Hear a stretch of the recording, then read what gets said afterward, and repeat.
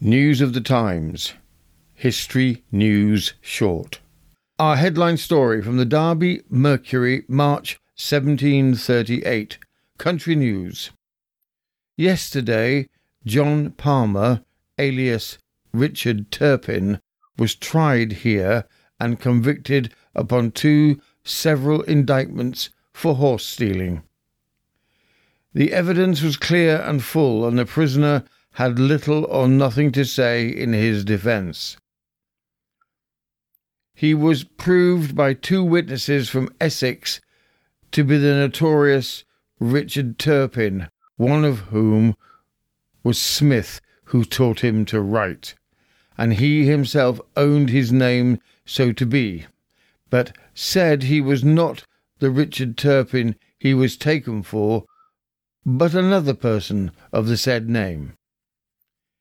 He said he had been a butcher in Lincolnshire, and failing there had retired into this county and took upon himself the name of Palmer.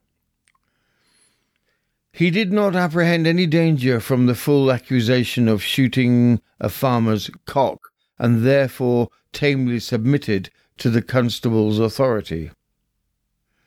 And after he was charged with horse stealing, he did not attempt to escape, lest if he did not succeed, an inquiry might be made after him, and a discovery made of who he was. His necessity on jail forced him to get a fellow prisoner to write the letter which he signed and which pulled off the mask and discovered him. Since he was suspected to be Turpin, the whole country have flocked here to see him, and have been very liberal to him, insomuch that he has had wine constantly before him till his trial, and 'tis said the jailor had made £100 by selling liquor to him and his visitors. Though the fellow has made a great noise in the world, he'll now die like a dog. A vast number of wages have been lost on this account. From the Derby Mercury, April 1739, York Castle. Last Saturday, Richard Turpin and John Steed were executed here for horse stealing. The latter died very penitent, but the former behaved with the greatest assurance to the last.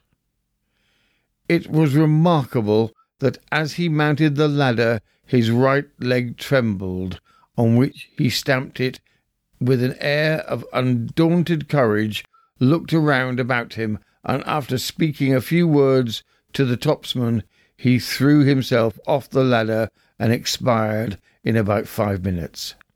Before his death he declared himself to be the notorious highwayman Richard Turpin, and confessed to the topsman a great number of robberies which he had committed.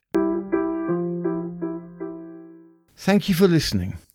If you like our podcasts, please tell your friends or visit us on YouTube at News of the Times. If you love stories, you can also visit our sister channel, Simply Stories, on YouTube at Simply Stories. Thank you again.